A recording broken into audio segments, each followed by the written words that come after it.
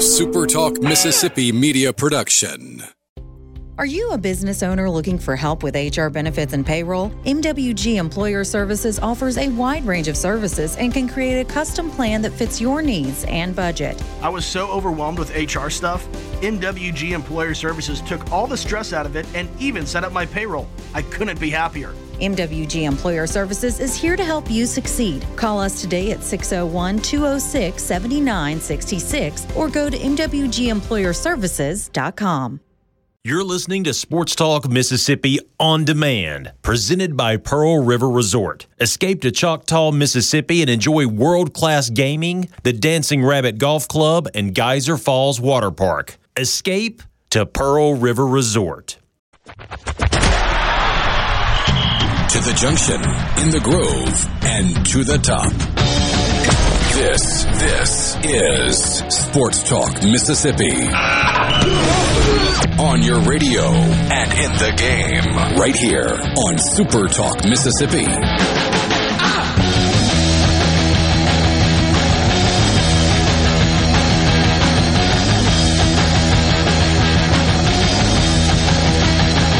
Good Friday afternoon. Welcome to Sports Talk Mississippi. Richard Cross, Michael Borky, Brian Haydad. Who's that? Oh, the baby face Brian Haydad. Yeah. It's good. It's good. I don't agree, but we don't have any choice in the matter, so we will move forward. It'll grow back fast. It will grow back fast. So when does it start growing back? Like I mean, today I haven't shaved. I thought you said you were gonna have to shave at media days. You weren't gonna let it be all like scraggly and scraggly. I'll line it up. We're gonna be scraggly. So you're ready for it to grow back immediately. You do not like the baby face look. No delay. Yeah. I mean, okay. Let's be honest. T-Bob Abear is going to be there. It'll be all right. What does that have to do with anything? I mean, no one's going to be looking at me going, look at that guy with T-Bobs running around. Well, yeah, but I mean, I'm not sure that's your point of comparison that you're looking for anyway, is it? He's got the wild hair and the Hawaiian shirts. He'll draw all the attention. Nobody will be looking at me. I suppose. All right. I just think you should stick with it. No, it's not for me. Mrs. Haydad was not a fan either? She can go either way on that. She said I looked younger, but... You do look younger. Do you agree, Borky? Absolutely, yes. I got the baby face going today. Does not look like the oldest member of this show anymore. Second place. Really? With that face, it doesn't look like the oldest right now. So I look older than Haydad when he has his face shaved? Yeah, I think so. How about that? I mean, if you just took a picture of his face and said, how old is this person, I don't think you'd land on his age. I'm not making this up. Somebody last week told me they thought I was 32. And I was like, you know that I have a 17-year-old kid, right? You know that. Carry the one. And she just said, I thought you started early. I was like, 15? I started at 15? No, I did not start at 15. Some do. Some do. Brian Haydad didn't. Yeah. No. Yeah, I would guess like late 30s, mid to late 30s with Haydad. If you just took that face right now with that little half smile and said, how old is this person? Yeah. I've got friends that look older than this version of him right now. Well, now I'm curious how old I look. I think 40's about right. Yeah. Okay. It's not a bad thing. It's just, you know. Yeah. There are people that look a heck of a lot worse than you who are 40, if that gives you any comfort. Well, I mean, I know some of those people as well. I'm 2.5 years in the rearview mirror of 40. I mean, I'm closing in on 43, so yeah. Okay. I just was curious once you went down that road. So how old does Michael Borky look? Hey, Dad. I mean, he still looks like he's between 29 and 31. He's somewhere in that range. Yeah. It's the hair. I'm getting a haircut this weekend. I need to just get cleaned up. Get some product in it, you know? Oh, I can't do product. Every time I get my haircut... I can't either. But. And they don't ask, and they just put all that crap in their hands and then shove it in your hair. And it's just like... I didn't want this. Why didn't? So now I got to go the rest of the day smelling like this crap. And then when I go to wash it, it's like, I mean, it's like waterproof. It's like you turn me into a duck. Like I dunk my head underwater and it just falls right off. What is this? That's actually really funny. Because that means they're using way too much of it also. It drives me crazy. Just a little dab goes a long way. Take a word for it. Yeah. Inflation came for haircuts, like that. by the way. I know you, Richard, I know you like that shirt you're wearing today a lot better than what you had to wear yesterday. You know what? Yesterday was fun. A little genteel. It was fun. A little genteel. Yes. Probably should mention them several times today since I had to wear all that other stuff yesterday. It was... hey, this is Sports Talk Mississippi. We're coming to you from the Pearl River Resort Studios. Pearl River Resort is the home of the sports book at the Golden Moon Casino. You can learn more about them online at pearlriverresort.com. That's pearlriverresort.com. You also can be a part of the conversation on the C Spire text line, 601-879-4395. Give your business the edge with gigabit fiber internet from C Spire Business. Learn more at cspire.com/business. So Tim and McGee says the reason for Haydad shaving deserves a lot of respect in my opinion, but that shows the type of man that he is. Yeah. We were sitting at $147,000 with about an hour and 20 minutes left in the show, and everybody was, well, not everybody. There was lots of shaving of hair going on in different areas. There was. And regular barbershop up in there. Haydad said, well, I mean, I asked what it would take for him to shave his beard, and he's like, I don't know. I was like, how about $300,000? He's like, sure. As soon as we hit it, jumped off to the bathroom. He did. In fact, at one point I looked up, I was like, where did, I bet he went to shave his beard. That's exactly what. That's where. Yeah. It took longer to clean up the hair in the sink than it did to shave. It was crazy. You could have gone the route that Rhino did, where you just dump it all on the floor right there in the middle of the room. Well, I probably should have done that, because as I was sitting there and after I was like 3/4 of the way done and I looked down and I realized how much hair was in the sink, and I was just like, oh, I can't leave that. I can't just, because they're going to know. They're going to know who did it. So I was like, let me get some paper towels here. The fact that even your initial plan was to leave it is concerning. Well, I just didn't even think about it. Like, I was just like, maybe it'll just, they got one of those things where it's just not going to go down the sink. Big clump of hair, so. Jeff in Pontotoc says, Haydad looks 35, Richard looks 45, and Borky looks 19. I'll take that. I got carted at a fresh market, and I was buying a 6-pack, and I did have my son with me, and I mean, he's 3, soon to be 4, so he's walking and talking as much as you can understand his language anyway. And I put the beer up, and she scans it, and this girl can't be a day over 16. I mean, it's like she turned 16, her parents said, you better go get a job. She is very clearly young and in high school. Mm-hmm. And she asked for my ID, and I said, sure, no problem, but I'm surprised. And she said, well, honestly, you don't really look 21 anyway. I was like, oh, I've got a 4-year-old right here. Really? I don't look 21 when I'm carrying around a toddler? Anyway. When I go to the bar and they card me, I always say, well, it's time to play my favorite game. Am I old enough to be your dad? And I usually win that game. Hey, big thank you. Yesterday was an incredibly special day.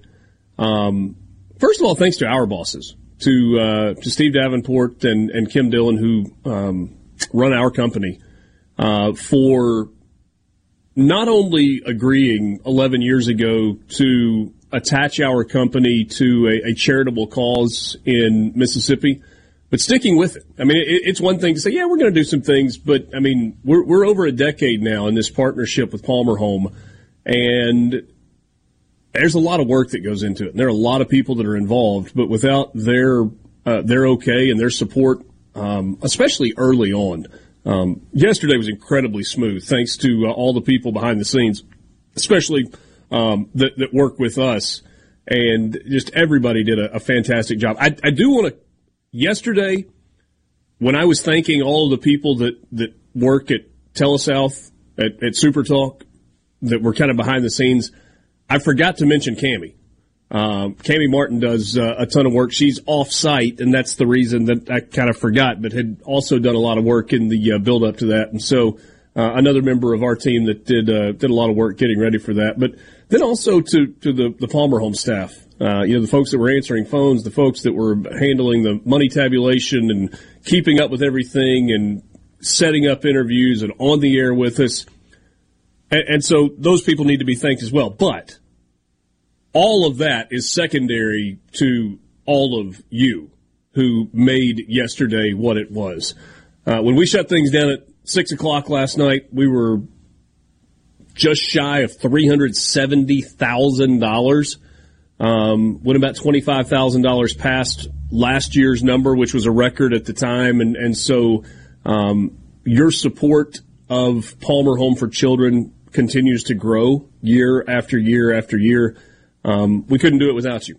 And so to the individuals, to our listeners, to the listeners of the other shows, to the folks that never turn it off of SuperTalk, but also to the folks who were first-time donors. One of those gifts that came in at the very end of the show yesterday was a buddy of Gerard's.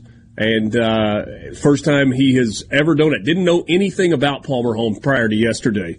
And he called up and he made a $10,000 donation at the end of the show, and that got us over the hump. And there was another $10,000 donation that came in at the end as well. So the size of the donation, though, doesn't matter. It's the fact that you thought enough of Palmer Home and what we were doing and what we were supporting to say, yes, I will get on board with that. And so all of you who participated yesterday, from the bottom of our hearts, we thank you on behalf of everybody at Palmer Home. It was a great day. We'll be back. Sports Talk Mississippi. I can't believe what I'm hearing. This is Sports Talk Mississippi, right here on Super Talk Mississippi.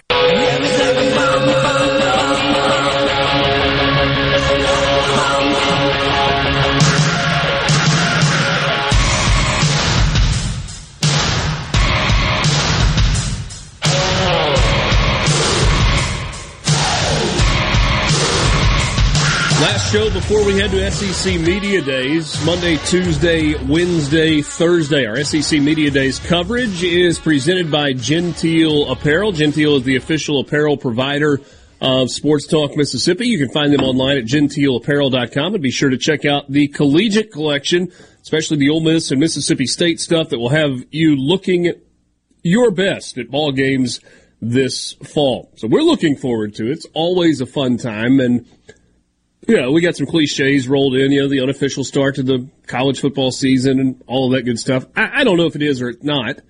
You had Big 12 Media Days a couple of days earlier this week. You got the Big 10 still coming up. But a lot of people really lock in at for SEC Media Days. Yeah. And the truth of the matter is, we're talking the 17th through the 20th. And when you get home from Media Days, you are 2 weeks away from the start of camp in Oxford, in Starkville, and Hattiesburg, and across the country.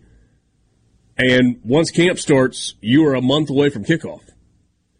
And so you're talking, when we leave on Thursday, you're 6 weeks from the start of the football season. And it goes quick, too, because that's when, things are happening. So even though they're not playing games for that last month, I mean, there's, as goofy as it is, there's press conferences and stuff, there's practice reports, things are happening. Unfortunately, sometimes players get hurt, or you have players emerge, and starting quarterbacks get named, and all this stuff just starts happening. Mix in preseason NFL football and their camps that go on as well, and it's exciting. I will never, and we kind of talk like this every year. Like every year that I've been on this show, we've said something like this. People try to put down SEC Media Days, and it's always so goofy to me. Like, you're not smarter than everybody else because you think a week of here's football coaches and players talking about football is lame. You are lame if you think that is lame. This event rules. And, even before I got to go to this, when I first started working here, I was fresh out of college and I was in sales. I didn't get to go to the event because I was in sales and it was your butt better sell. But I consumed all of it because I'm a football fan. And for 4 days, I got to hear you talk about football with football players and coaches and other people like you. The criticism of it, the disdain for it is so bizarre. It is a great week for you, the listener. I mean, I got an email today, just Tony Barhart's going to join our show next week. And, we're going to talk football with him for 15 minutes. It's just a guy that's been around for a long time talking football. If you don't enjoy that, then can you even call yourself a fan? Yeah, I don't know. I don't particularly understand, and we have had this conversation before, the disdain. I mean, you got some people that go and roll their eyes and complain about being there, and it's a circus, and we don't get enough access. You got some people that complain because it's too much of a TV event and it's made for the SEC network and it's not what it used to be. I mean, I'm sorry that you don't get on a DC-11 and get sloppy drunk sitting in the back of an airplane going from site to site, school to school. People are like, you've already seen everything and heard everything. Okay. If you don't like it, if you don't like the content, then ignore it. If you don't like being there, don't go. But for those of us who like college football, which certainly is the three of us, and for those of you who like college football, which I honestly don't think many of you listen to this show if you don't like college football, because I think it probably would be a waste of your time. There's a reason to be excited. Are we going to learn anything groundbreaking? Nah, probably not. Who cares? It's going to be the 17th of July when we get there. Hey, stop it. Stop. No, I was going to make a point. It's like, you say we're not going to learn anything, but then 2 years ago, we're just sitting there, and all of a sudden, Oklahoma and Texas are in the SEC. Yeah. I'm sorry. I thought you were going to go back farther than 2 years.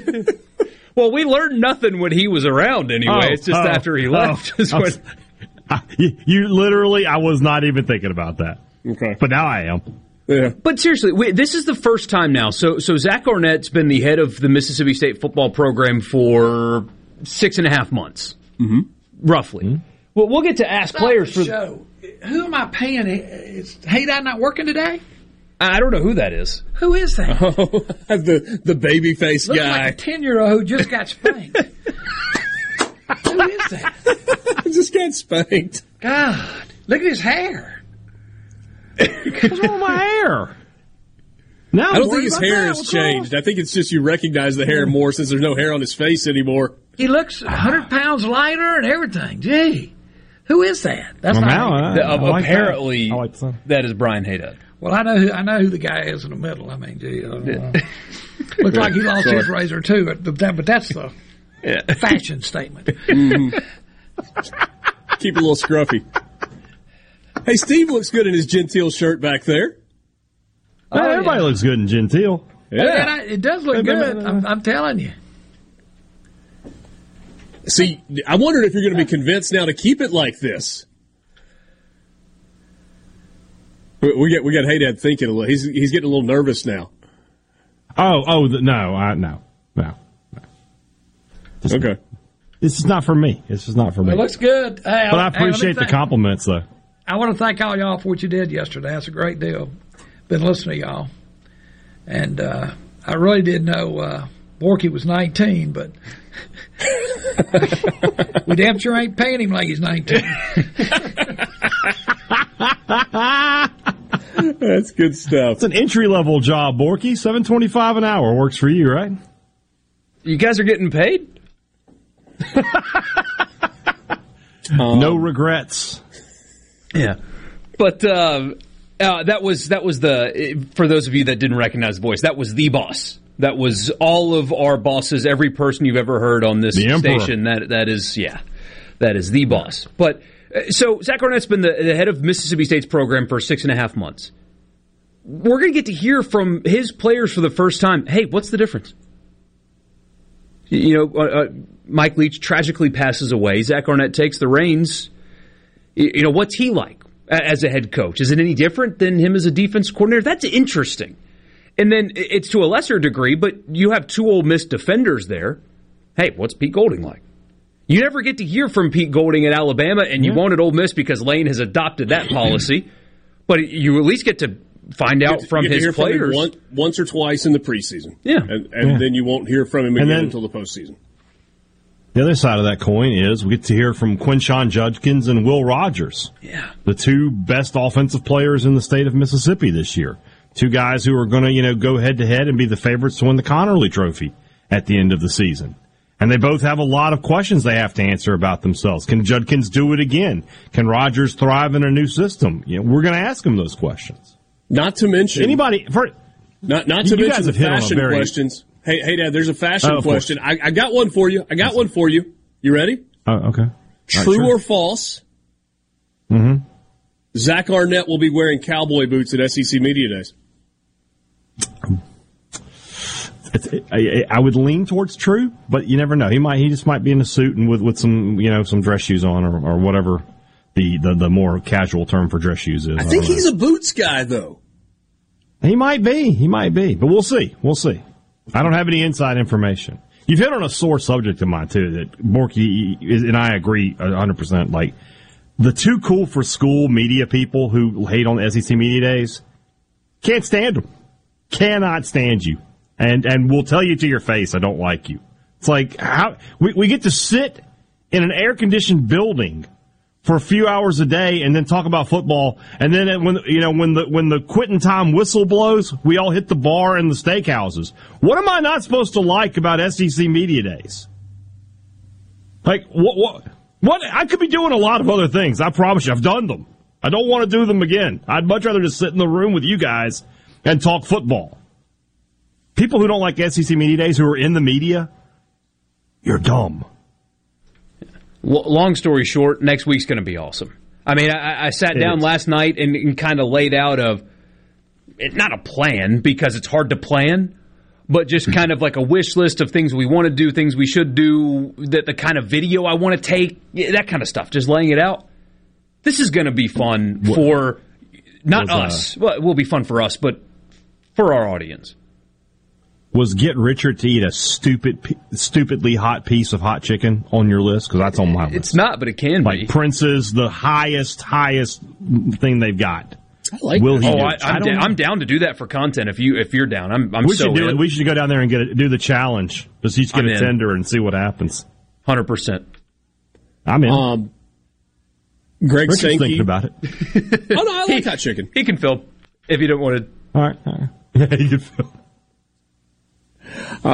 Monday, Greg Sankey, LSU, Missouri, and Texas A&M. We'll see Mississippi State there on Tuesday. Ole Miss will be there on Thursday. Let's talk some storylines when we come back for the 2023 college football season.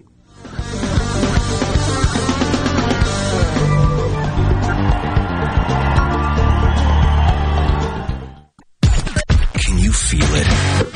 Can you hear it? Sports Talk Mississippi. Yeah! On SuperTalk Mississippi.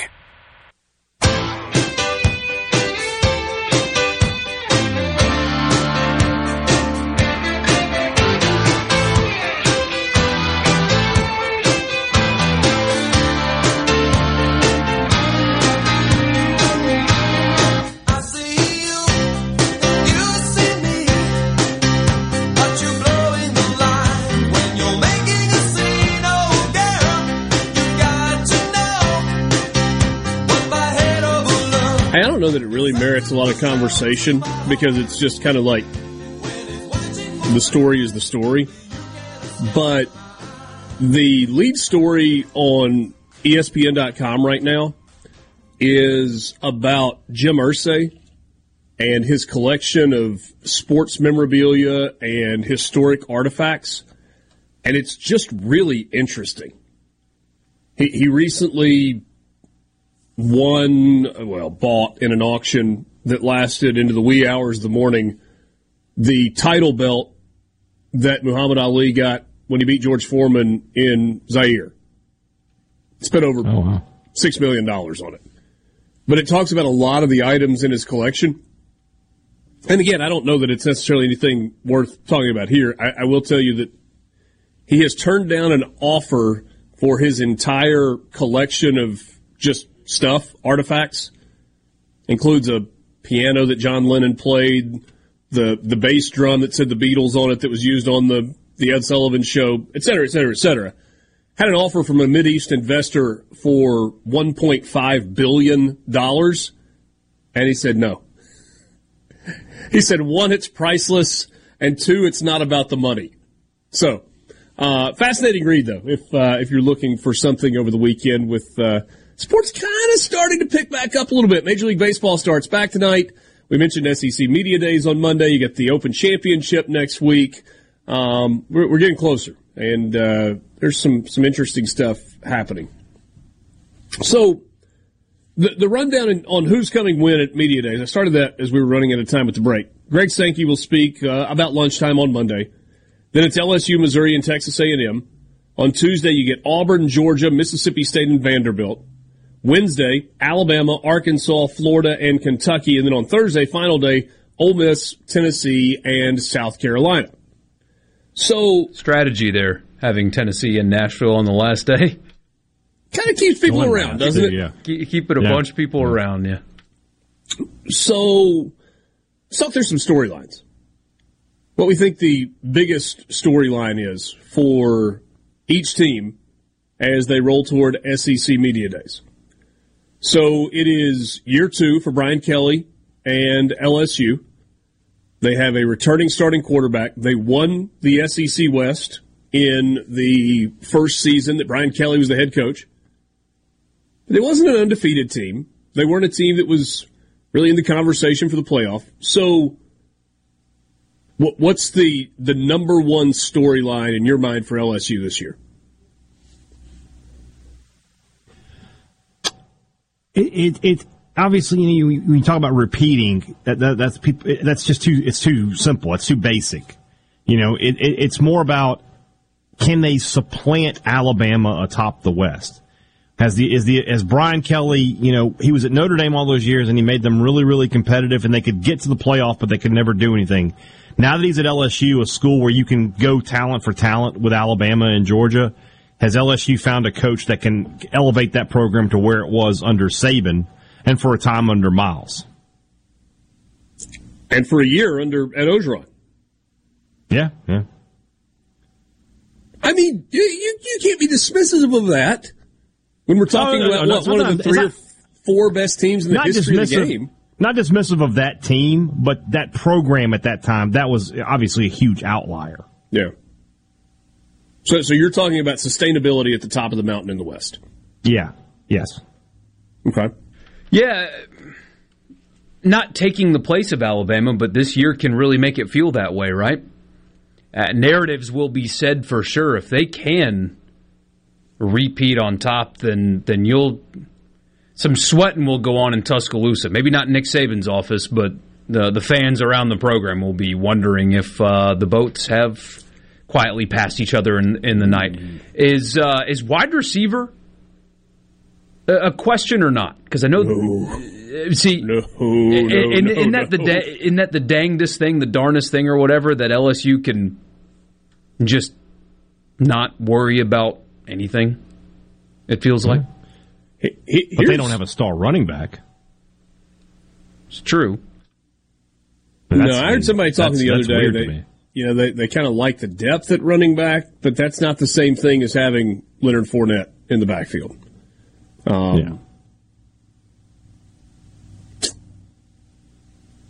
Does LSU have the best player on offense and the best player on defense in the entire country on the same roster? So I think Marvin Harrison Jr. transfer there. Stick with me for a second. Just stick with me for a second. No. But is there another team that could even make the argument that they have the best player on both sides of the ball on its roster? Because Jaden Daniels, possibly Harold Perkins, possibly. I'm just throwing out there as a possibility. I'll grant you Perkins. No way Daniels is the best. Daniels might not even be the best quarterback in the conference, let alone the best offensive player in college football. Well, I think I agree with you on that point, but it's also possible he wins a Heisman Trophy. It's possible. Yeah. If they win the West again and go 11-1, then yeah, it's possible. Very true. Which, I guess, in fairness, doesn't necessarily make him the best offensive player in the country. But it would be an award for the most outstanding player in the country. If he won the Heisman Trophy and Harold Perkins was the National Defensive Player of the Year, would you then see that they had the best offensive player and the best defensive player in the country, or you would still say, nah, it's not necessarily what the Heisman means? I mean, I got to see other people's stats and stuff. You know? I don't know that I would totally concede. I mean, you'd have a much stronger argument, though. You'd have a much stronger argument there than you have right this second. Yeah. You didn't have to look at me like I had three eyes when I made the statement. I'm just kind of... That's a bold statement. He's not the best quarter... Oh, here's a bold statement. Here's your hot take for a Friday that I'm probably not prepared to defend. He's not the best quarterback in his own state. Ooh. Michael Pratt. I thought you were going to say he's not the best quarterback in his own room. Oh, see... No, I've seen people say that, and it's like, let's see Nussmeier take a meaningful snap first before... Yeah, no. I disagree. Jaden Daniels is better than Michael Pratt. By a pretty significant amount. Better athlete. Better at playing quarterback. Man, he was healthy last year. We saw what a healthy Jaden Daniels did. We saw him healthy as a freshman. He was not healthy his next 2 years at Arizona State. Sorry. Thank you. He was healthy last year. Guy's really, really good when he's healthy. That is a hot take, Borky. That is. What about Missouri? Storyline for Missouri. If you're really wanting to find one, it's can you start to look like a team? It's not about winning the East right now, right? If you're Missouri, Georgia owns the East. Tennessee is knocking on the door, but they're not there yet. So can you be third? Can you be the third best program in the East? The last couple of years, the third best team in the East has been sort of a surprise. 2 years ago, Kentucky came out of nowhere and won 10 games. Last year it was South Carolina. Can Missouri be that team this year? My question is, I don't know if it's a storyline, but what are you? Or better phrased, what do you think you are and what do you want to be? Because... I'll do you one better. Why are you? They fired Barry Odom, remember. And he certainly wasn't bad there. Not great, but he wasn't bad. You have gotten identical results. Worse, slightly. And not only are you okay with that, 5-5, 6-7, 6-7 last 3 years, and Barry Odom was a 6-6 coach. Well, that was his worst year, right? I think. Yeah, he went 6-6 in 19. His last season, he was 8-5 in 18. You're 2 games below 500, and you gave the guy a $2 million raise and a contract extension after he has a losing record. What are you? Are you a program that wants to be competitive in the SEC? Because make your jokes about Ole Miss giving Lane Kiffin a raise. They won 8 games in the regular season after winning 10 the year before. Guy has a losing record at Missouri. Nobody at all was coming to get him, and you gave him a multi-million-dollar raise and contract extension. Why? Why'd you fire Barry Odom at that point? And I would offer up one thing in defense of Missouri last year. So they go 6-7, and at times looked awful. And yet, when you look at their league mark at 3-5, they lost by a touchdown or less in 4 of their 5 SEC losses. They were in a bunch of games. And if they flip 2 of those, then, I mean, we're talking, I think, differently about Missouri. I think. I'm still not sure anybody really cares.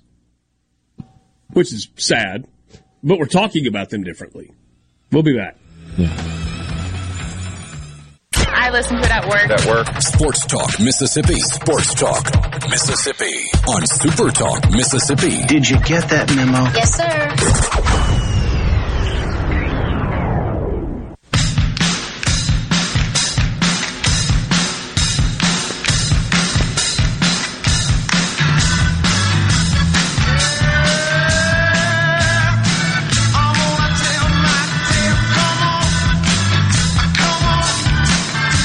Hey guys, I made a new friend today. Maybe I should just say I made a friend today. So I dropped off lunch for Jane at the store, and there was a lady in there, and we were talking, and she looked at Jane, she goes, is this your husband? She was like, yeah, this is Richard. She goes, my husband listens to your show every day. I said, you have to listen to it every day. She goes, if we go somewhere, the radio is not changing until 6 o'clock. I said, sorry. I like that lady. I'm sorry about it. She's like, no, I like listening to you guys too. Y'all make me laugh. So Marianne, it was nice to meet you today. I appreciate you listening, even if you have to. And to Marianne's husband, thanks for being a loyal listener. We're glad to have you along for the ride. We snapped a picture while she was in the store, so that was fun. So yeah, hey, I know you guys know I don't, or think I don't have many friends, so just thought I'd let you know I made a friend today. Thought hey, Dad would get a kick out of that. Maybe not. I'm glad to hear. I'm glad to hear we have loyal listeners. I'll tell you that. Hey, rapid fire. Best band in the SEC. LSU. Who's got the LSU? Okay. It depends on. No qualifiers. Just that's all. But it depends on what your definition of best. Because technically sound, it's probably Texas A&M. Just say it. But it depends. Which one would I rather have? LSU's. Which one does more impressive things? Texas A&M. I say rapid science fire. kid give me over the best here. band in there, and he wants to put together a hypothesis. This is a 3-hour audio. More like I had more questions. I promise. It's a 3-hour audio platform, and you want a one-word answer? Yes, yeah, that'll fill up time. For 3 this letters. I did. That wasn't even a word. Was it? It wasn't even a word. You could have just said 4 notes, and I would have known what you were talking about. You could have gone down to 2 words if you'd wanted to. Who is the off-the-radar contender for best band in the SEC? Auburn. I will accept both of those answers. I would also have accepted Arkansas. Arkansas, they don't come to state very often, so I don't see them very often. Yeah. Arkansas, underrated, really good band in the SEC. I should say their band doesn't come. The team comes every other year. Yeah, sure. Best live mascot in the SEC. Ed Orgeron. Mike the Tiger.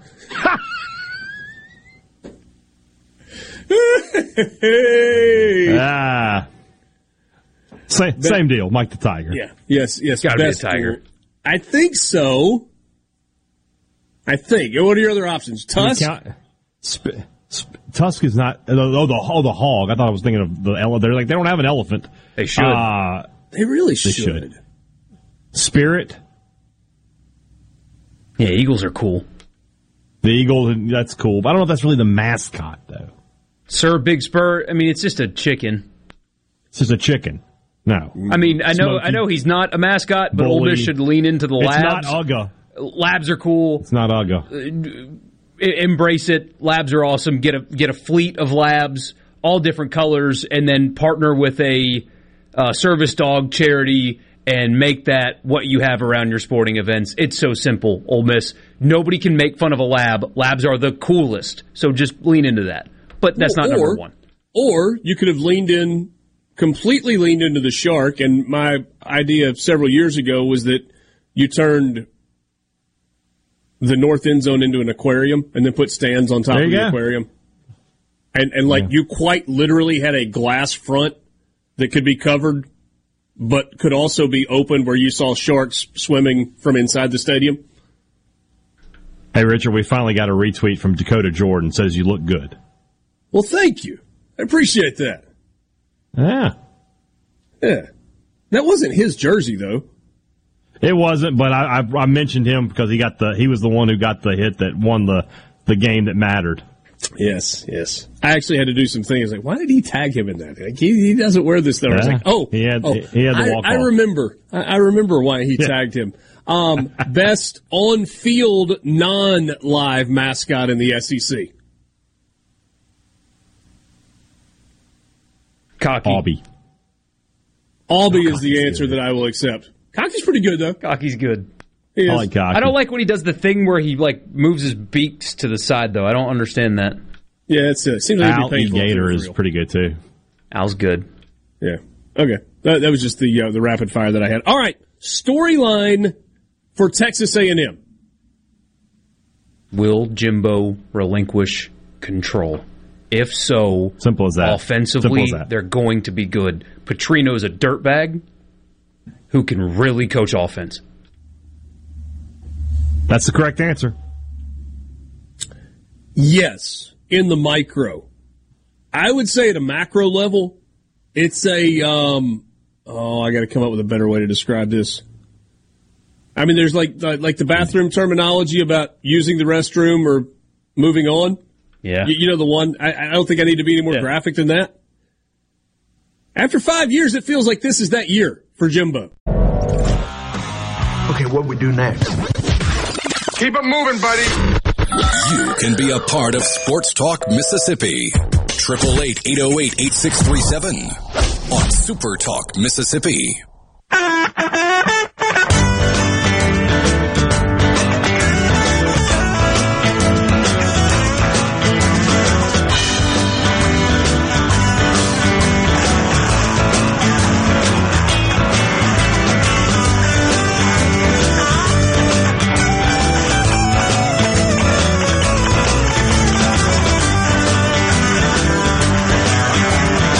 Got a message on the C Spire text line that said Bevo is the best mascot. That might be true, but he's not eligible yet. He's got a waiting period for one more year. Big 12 Media Days got a little bit spicy. It's almost like your Mark, right? Is his last name the commissioner, the new commissioner? Mm-hmm. Right, Mark. Told all the coaches, hey, take some shots. Let's have some fun. It's like every coach that went up there took a shot at either the Big Ten, the SEC, television stuff. I mean, all of them had something to say about somebody else that wasn't them. It was odd. Like pointed. It felt rehearsed. Has the Big 12 turned into the scrappy underdog that you better not underestimate? I think so. And I actually kind of mean that as a compliment. We'll get the answer to that question in week 2. When we get Texas and Alabama. Texas is coming to the SEC. Yeah, but I'm talking about are you talking about overall? I thought you meant like just for this year. No. I mean in terms of taking on a personality as a league. Like kind of just turned into it's going to be a solid league. They'll fight anybody, and they'll fight anybody anywhere. They don't have the same resources that the groups above them have, but they got enough. They're more like a little dog with a big bark to me. Ooh. I mean, TCU was a fun story last year, and then they ran into a real big dog, and you saw what happened. Yeah, but I don't think judging the entire conference on TCU getting smoked by Georgia in the title game. Kansas State got smoked by Alabama. I mean, who in the Big 12 can go, especially once Oklahoma and Texas leave, who in the Big 12 can go toe-to-toe with the top teams? Is that what it's about, though? But we're arguing something different. No, it certainly makes sense for fun college football. But if we're going to talk about them being, some team you don't want to mess with, well, yeah, you kind of do want to mess with them. Well, which is kind of why I said, okay, the scrappy underdog that you just better be careful with. Yeah. It's funny how so much has changed, and yet they kind of survived it. And you would think that they wouldn't, right? You know the SEC is going to survive. Greg Sankey's going to brag like crazy on Monday. He'll do it in his very monotone, quoting authors that wrote books in 1812 or whatever. But he's going to brag like crazy because he's got the most reason to. Big Ten, once they do damage control on Northwestern's probably going to do the same thing. But when you consider the brands that have left the Big 12 and where they sit today, they're viable, they're competitive, they're interesting. And I said it felt rehearsed earlier, but they were kind of fun when they did their media thing. Gus and his salt and pepper hair was a little spicy. Sonny Dykes was a little spicy. Mike Gundy's always going to do his thing. If you're just a college football fan, you've got something fun here that's not just your team or the SEC all the time. The Big 12 is interesting and fun, and so it's good for the sport that they have survived getting what you thought was decimated by realignment. I mean, think about what we said about the Big 12 2 years ago when it was announced that Texas and Oklahoma are leaving. Well, they're done. Can't survive that. They're your only brands. And instead it's more the Pac-12 is crumbling. The ACC is insanely jealous. And the Big 12 is stabilized. And they have become comfortable. The Big 12 is the conference outside of the SEC and the Big 10 that looks most comfortable in its own skin. They're comfortable with who they are. Doesn't mean that they're not upwardly mobile. Doesn't mean that they don't want to be the biggest kid on the block. But they don't have this, constant inferiority complex either, which it feels like the ACC and the Pac-12 both have. Mm-hmm. SportsTalk Mississippi with you, coming from the Pearl River Resort Studios. Pearl River Resort, the home of the Dancing Rabbit Golf Club. 2 18-hole championship courses, the Oaks and the Azaleas. You can book your tee time online at dancingrabbitgolf.com. We'd love to hear from you on the C Spire text line at 601-879-4395. Give your business the edge. And with gigabit fiber internet from C Spire Business, learn more at cspire.com/business. We were talking storylines for teams in the SEC. Maybe we ought to pick up the pace just a little bit. We made it through the first day. What about Auburn? They're going to be one of the first two teams on Tuesday. Biggest storyline for Auburn, year one. Hugh Freeze, year one. I mean, that's it, right? It's all the focus is going to be on Hugh. I mean, the easy and the obvious is quarterbacks aside from that. But Hugh Freeze will be walking around in SEC Media Days again, years now, after he filibustered on stage with even a planted question to avoid taking any. Because he knew that the hammer was coming and he wasn't going to have a job. But still walked around there and did the media stuff and then resigned shortly thereafter. It's his first time back. And the media is going to treat him with kid gloves, but you'd be crazy if you think it's not going to be at least a little bit odd. Odd in the sense that it's like, oh, he really is back in the SEC. John Cohen really did that. But beyond that, I don't know. I think it'll just be kind of business as usual. Auburn's storyline beyond Freeze, the actual on the field stuff, is who are your playmakers? Who are they? The average college football fan, people who watch SEC football on a week-in, week-out basis, can you name 3 Auburn players? It's Auburn. I mean, it's a good program. They have stars. They have tradition. Where are their guys?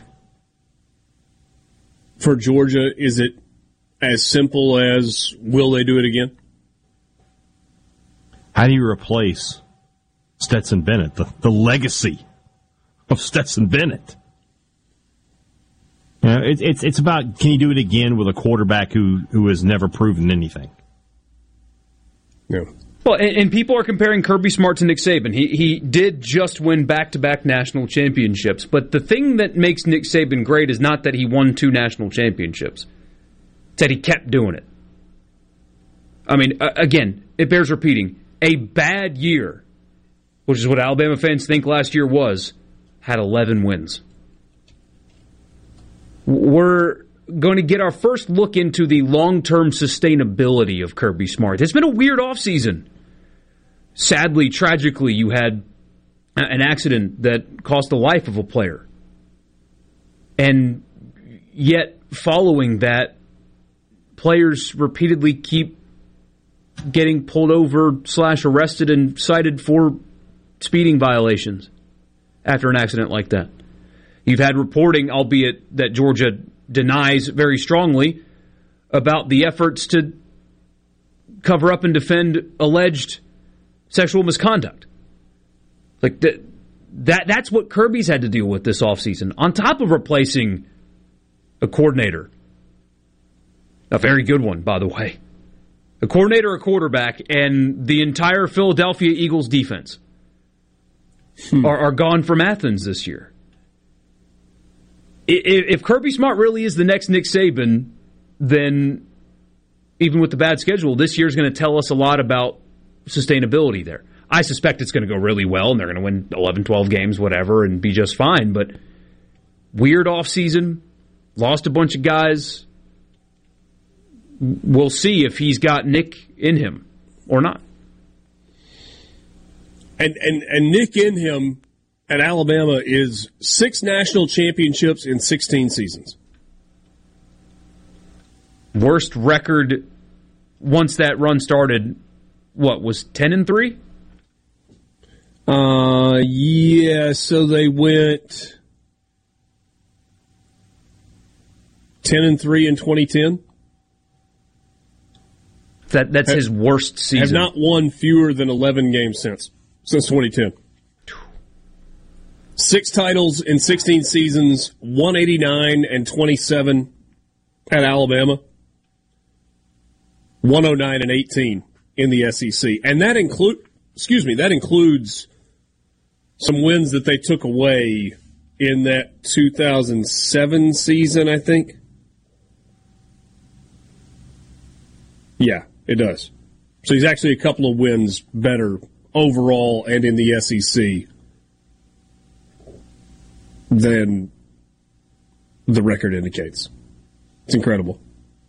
Sports Talk Mississippi with you, streaming at SuperTalk.fm and SuperTalk TV. We're going to switch off college football for a few minutes and talk with Luke Johnson about the Saints coming up next.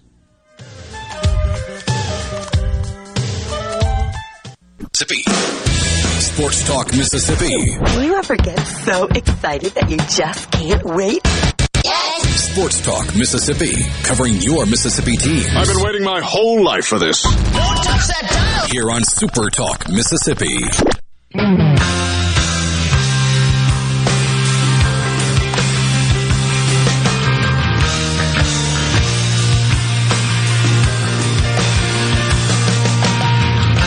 Welcome back, Sports Talk Mississippi with you on a Friday afternoon. Thanks for being with us in the Pearl River Resort Studios. Time for us to go to the Farm Bureau phone line. Check out favorites.com and go with the home team, Mississippi Farm Bureau. Luke Johnson joins us this afternoon. We're going to talk some New Orleans Saints.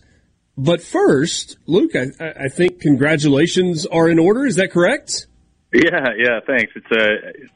I am just coming off of parental leave. My wife and I welcomed a baby daughter into the world in mid-May, so it's been really nice having some time to get to know her and some time away from the work and everything like that. So very exciting times in the household over here.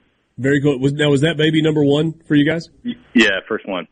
Congratulations, man. As a guy that's got 2 daughters wrapped around a son in the middle, I will tell you that there is absolutely nothing like a little girl, especially when she's your first. So that's super cool, man. Yeah, thank you very much. It's been a blessing so far, and I'm just eager to see where it goes from here. I'm glad you got a couple of months with her because life's about to get busy, right? Yeah, Yeah, exactly. No, I mean, it was, not planned, but we could not have had this baby at a better time because, I got to miss a bunch of the stuff that nobody really cares about in the summer, and then in about 2 weeks' time, it's going to be, absolute pedal to the metal. So ready to get going around here. Yeah, so had some OTAs. I would maybe argue that the biggest news that we've gotten, at least in the last month or so, is the Alvin Kamara news, although it's still not complete, right, until we hear from the NFL? Uh-oh. I'm here. My headphones accidentally connected, and I just completely dropped the audio. So could you repeat that question, please? Yes. I was just saying, OTAs, they've been happening. Not a ton of news out of that. We did get the Alvin Kamara news a week or so ago. And while it was good, I think we also still have to wait and see what the NFL does. When's that going to happen? I would imagine it's going to happen, minimum mid-August. I think they have to give them an opportunity to appeal any sort of decision that they have and let that appeals process go through before the start of the regular season. And really before that first official practice day of the regular season, right? Like the Monday before week one.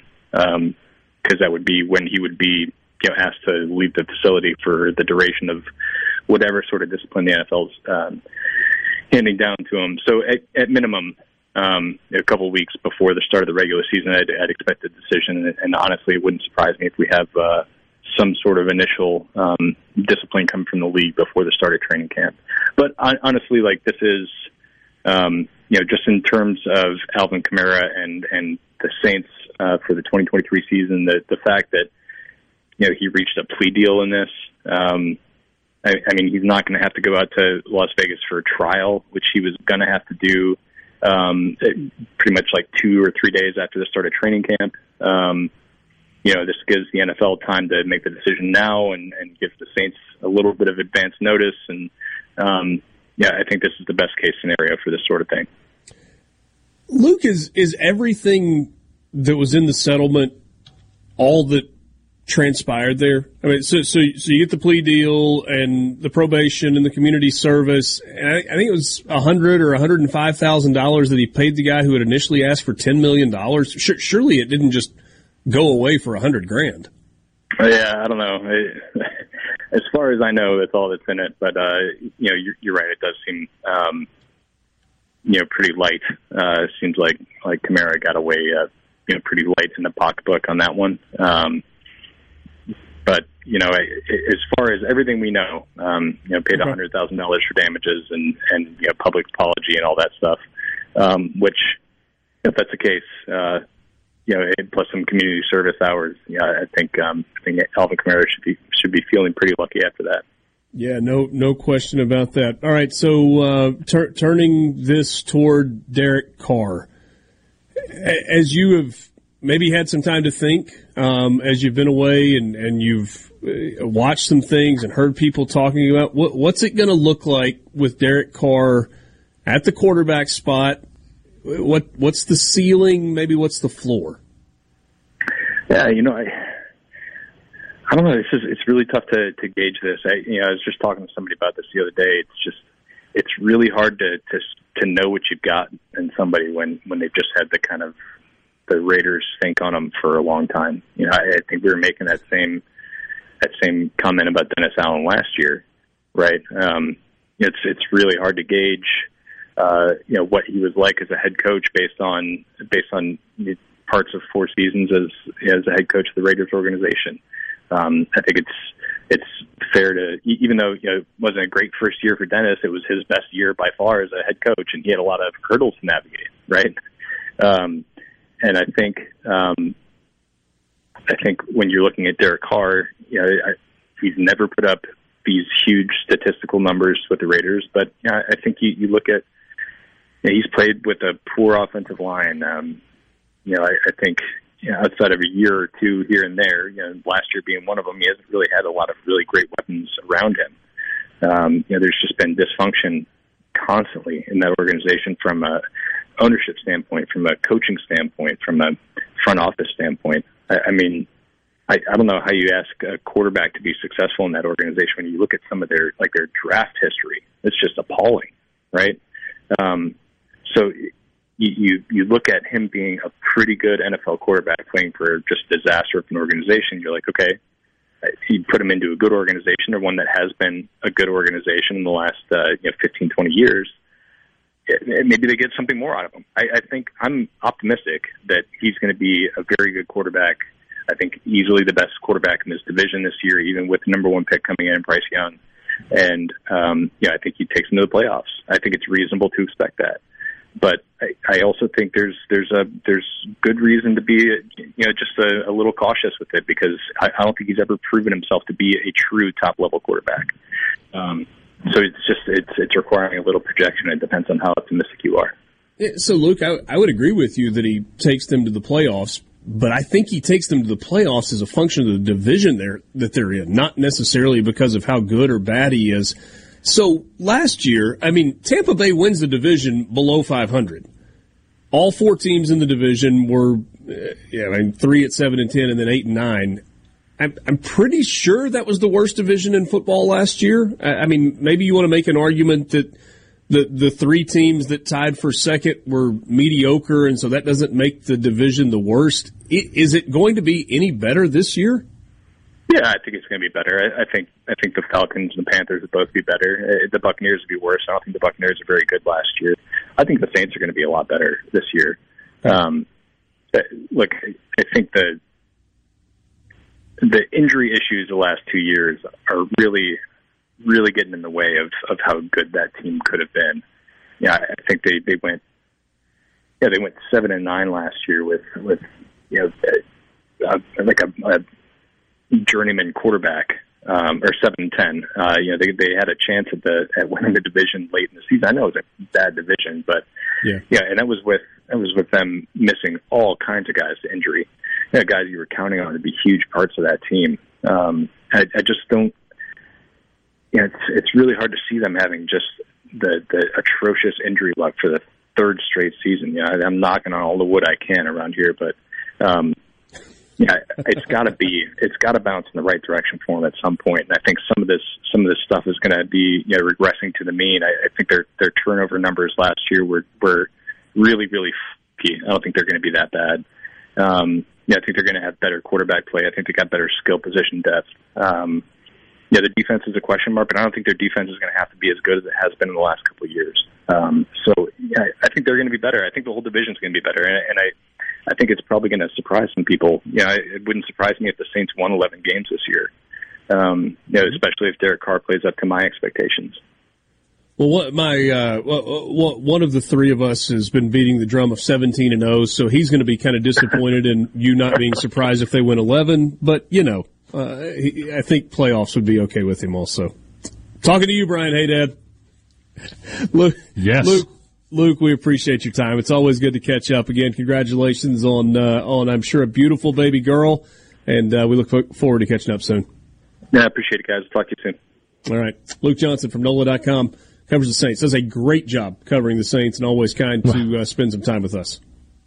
There you have it from the horse's mouth, all right? I don't want to hear any more of the Saints are going to be terrible BS. They're obviously going to be very good. That's a very objective and outstanding beat writer telling you so. That's 6 games below what you've predicted, but now tell me they're great. Keep telling me. 11 games in the playoffs, that's all you need. It's deserved. Chip in a chair. But his disdain for what the Raiders have done in the last decade is hilarious. The Raiders stink of that organization. We're going to get the stink of the Raiders off of Derek Carr? Yeah. Always good to catch up with Luke Johnson, especially on this Friday afternoon. We'll take a timeout. We'll pick up on the countdown of 100 teams in 100 days. I think you've heard of the team that we'll talk about today when we come back. Communication system is a go. This is Sports Talk Mississippi, right here on Super Talk Mississippi. Exactly.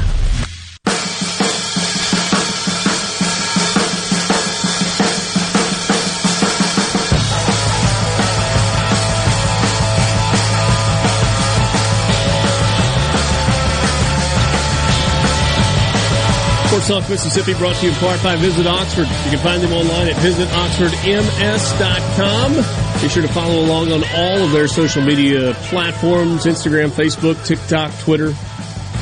Threads feels like it's going to die a very quick death, doesn't it, boys? I mean, all they got to do is do one thing. One thing, and then everybody would be on there. But they seem to be refusing to do that. Just to make it chronological and make it only the people you follow. Oh. Instead of just having this thing of randomness that's every day. I can't look at it because I don't care. Will that be the piece of technology that came and went fastest in the last, I don't know, decade?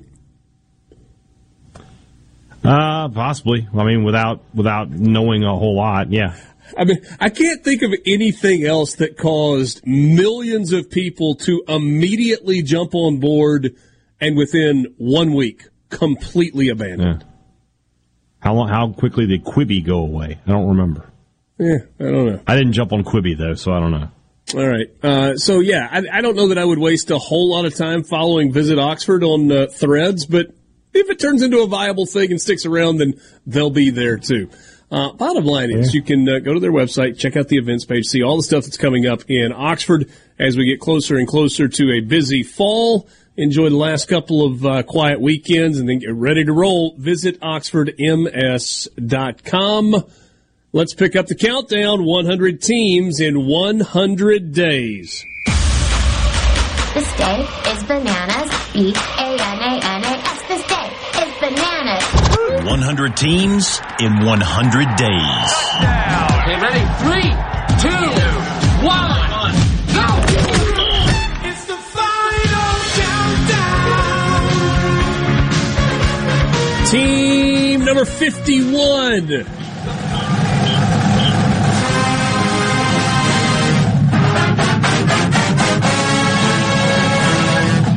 It's like hearing gunfire.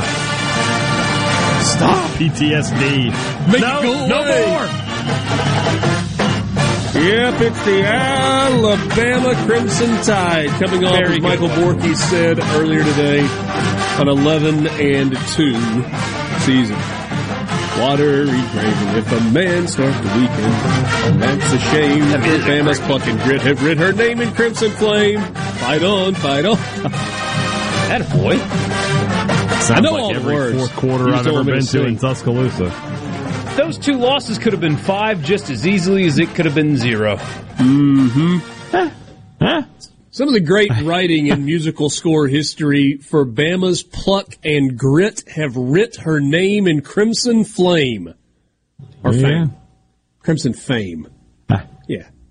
I did an flame interview today. Flame would be cooler because they've got the majorettes that twirl the flaming batons. It could be written in crimson flame, but anyway.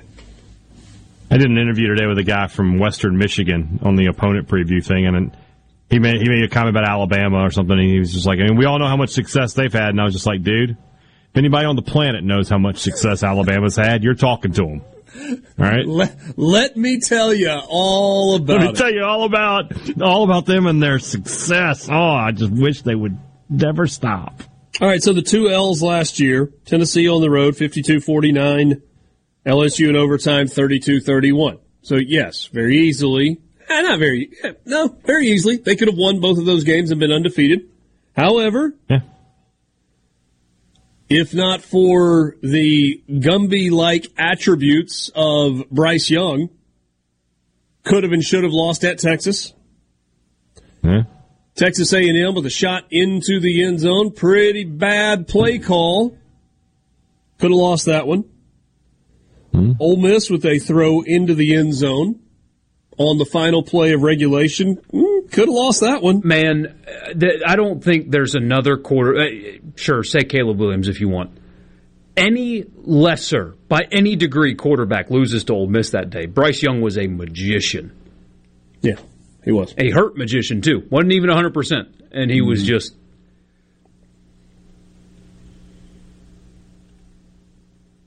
But they won 11, and they went 6-2. They tied for first in the West, but LSU had the tiebreaker, and so LSU went to Atlanta for the championship game.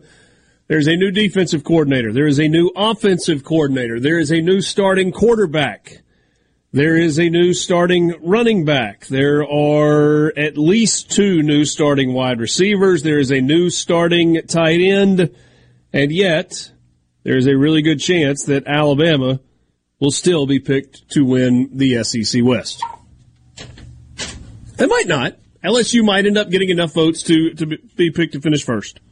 So the expectation is Tyler Buchner is going to be the starter. Yeah. They went out and they got Tyler Buchner from Notre Dame after going out and getting Tommy Rees as the offensive coordinator. I'm actually really intrigued to see what that offense looks like with Tommy Rees calling plays. I feel like Alabama, they're not going to go all the way back. But I feel like Alabama's offense is going to look more like it did when A.J. McCarron and Greg McElroy were playing quarterback than it has the last couple of years with Bryce Young and before that Tua Tagovailoa playing quarterback. Everybody's got Alabama fatigue, but man, they are a fascinating team. Because having Reese with Milroe would have been an odd fit, but then they bring in Buchner and 1 + 1 = 2. But sometimes in sports, things happen in cycles, right? Everybody wanted to run the spread, thanks in part to Mike Leach, and just throw the football everywhere, and then teams started running it a little bit again. In basketball, you needed to have a 7-foot center that you wanted to run your offense through, and then Steph Curry showed up, and everybody wanted to shoot threes, and then you realize that nobody can do it as good as Curry, so the mid-range game is back, and things change in sports. They go in cycles. Is Alabama starting a trend where people are going to start going back to a more traditional offense with a more traditional quarterback, or is this going to fail by their standards? They're never going to fail under Nick Saban. See, the thing for me is that I think Alabama is going to try to play to what they believe are their strengths. I don't think Nick Saban ever loved throwing it 35 or 40 times a game and playing a fast-paced style. And I think also he looked at Georgia winning a national championship, and Georgia didn't really do that. They huddled some, not a ton, but some. They played a more deliberate pace. They still ran the football, involved the tight end. Georgia has not been... By the way, this reminder that Mike Bobo is the offensive coordinator once again at Georgia. Yeah. It's the stupidest hire of the offseason. But it's going to work because dodged a bullet. I mean, I guess it's going to work. I guess. Anyway, Alabama's still really, really talented. But they're not as talented at quarterback as they have been for the last 1, 2, 3, 4, 5, 6, 7 years. I mean, at least in terms of athleticism, they've taken a step back right there. It feels like it. What a crossroads we are at. Because, again, they were a couple plays away from being undefeated last year, but it felt like they were closer to 4 losses than they were to 0. And did you see some weakness, a kink in the armor or whatever, a year ago to make you think that might be who they are moving forward? Or do these changes inspire dominance again? I'm so fascinated by Alabama because for the first time, it doesn't feel inevitable. In a long time anyway. I know they haven't won the West every single year, but it always felt inevitable. This time, every year it was, Alabama number 1. Make Alabama a loss because you're not beating them. Doesn't feel that way this year. But it also could very well be that we look up at the end of the year and we've got Alabama playing for a national championship. Of course. But it's not as inevitable. It doesn't feel that way? It doesn't feel inevitable. You think it's inevitable that Alabama wins the West and goes undefeated and doesn't lose games? You just said it doesn't feel inevitable that they're going to beat your team, is how I took that. No, I mean all of it. It kind of does. It kind of does. Well, State just needs to put a few touchdowns on the board against Alabama first. They've scored a few touchdowns on them. 3 in the last 5 years. Do you realize that Alabama also on the defensive side, we were talking about losses on offense, but on the defensive side, actually not they right lost now that I think about it. Their top 5 tacklers and 7 of their top 8. They lost DeMarco Hellams with 108 tackles, Henry To'o with 94, Brian Branch with 90, Jordan Battle with 71, and Will Anderson with 51. Will Anderson also had 10 sacks. Now, Dallas Turner is a stud, and he is going to be a first-team All-SEC linebacker selection. But this Alabama team lost a lot from a year ago. We'll pick up the conversation about Alabama on the other side of the break. What we're going to do right here is go back. And now back to the sports. This is Sports Talk Mississippi. So let's get rolling on Super Talk Mississippi.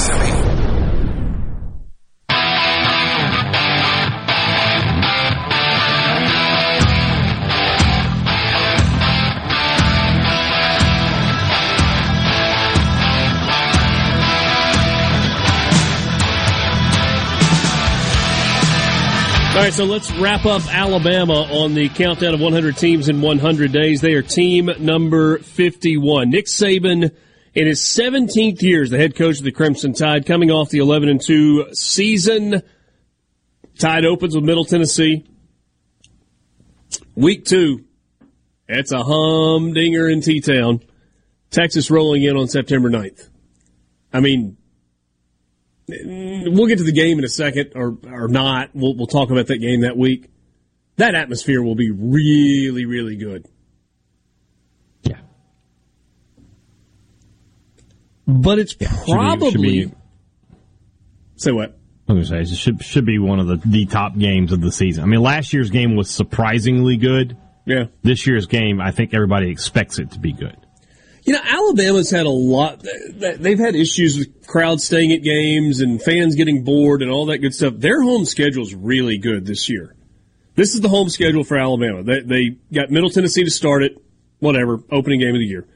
Texas in week 2, Ole Miss in week 4, Arkansas on October 14th, Tennessee on October 21st, LSU on November 4th. Don't forget about the Mocs. Yeah, I got Chattanooga coming in the week before the Iron Bowl. So 2 of their last 3 are on the road, and the one that's not is Chattanooga. But, you know, that's a pretty good home schedule if you're an Alabama fan. Yeah. Yeah. I mean, any schedule that has like a premier out of conference, because you know the conference games, you have good ones, you have bad ones.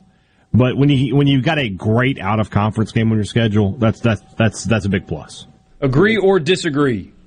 10 wins with this schedule is more likely than 12. Oh, strong agree. Yeah. Strong. Agree. For some reason, I look at this, and I think they're losing 11, 2 games. I got them 11-1.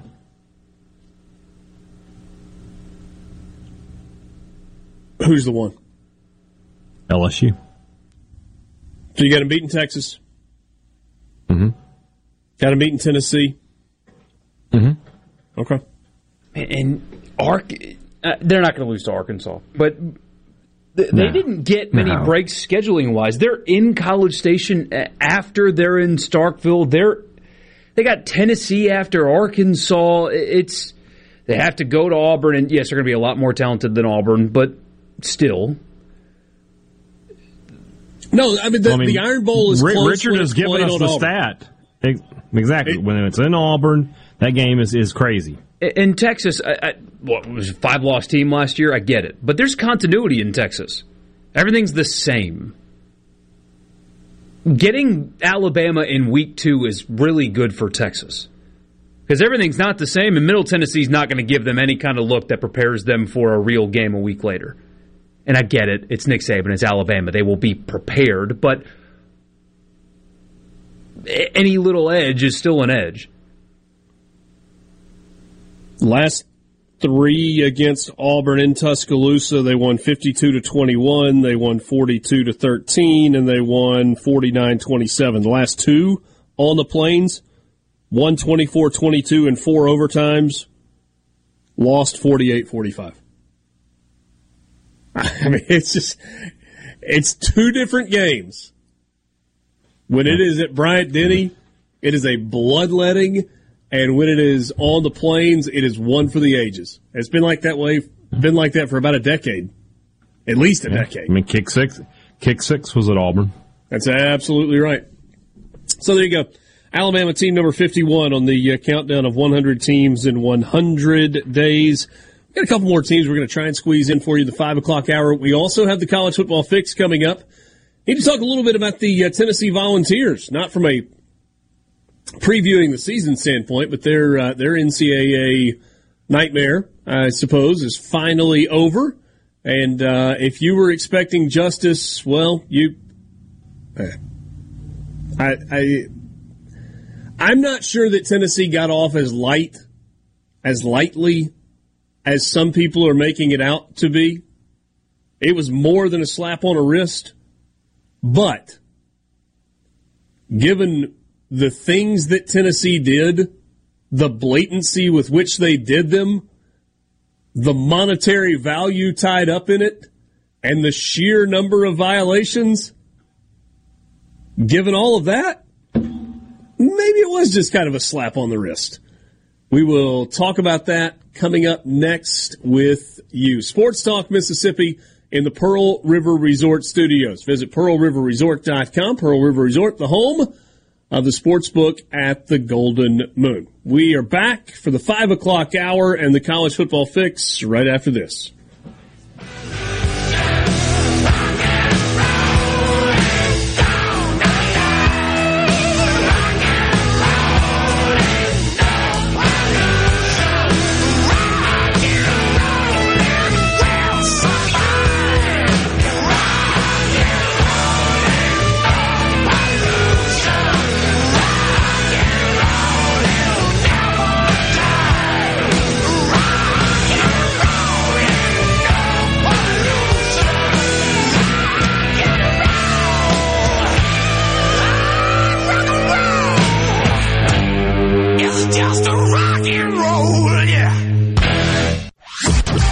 Sports in Mississippi. You'll hear about it here. Sports Talk Mississippi. You like this show, huh? Yeah! Super Talk Mississippi.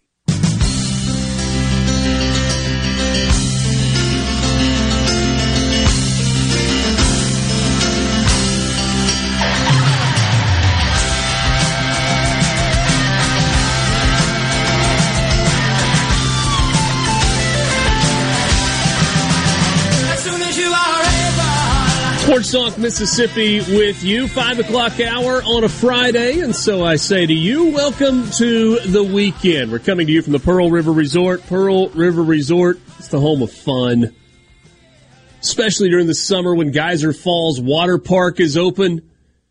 Check out geyserfalls.com for hours of operation and all the details. Great place to get away on a warm summer weekend. There's tons to do at Pearl River Resort. Whether you're looking for golf, gaming, maybe a poker tournament, great food, or the water park, they've got you covered. And, of course, there's live entertainment as well, all at Pearl River Resort. Learn more at pearlriverresort.com. C-Spire text line is open to you at 601-879-4395. Give your business the edge with gigabit fiber internet from C-Spire Business. Learn more at cspire.com/business.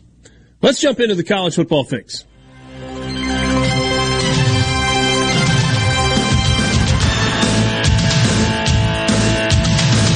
College football fix is driven by Ford and your local Mississippi Ford dealers.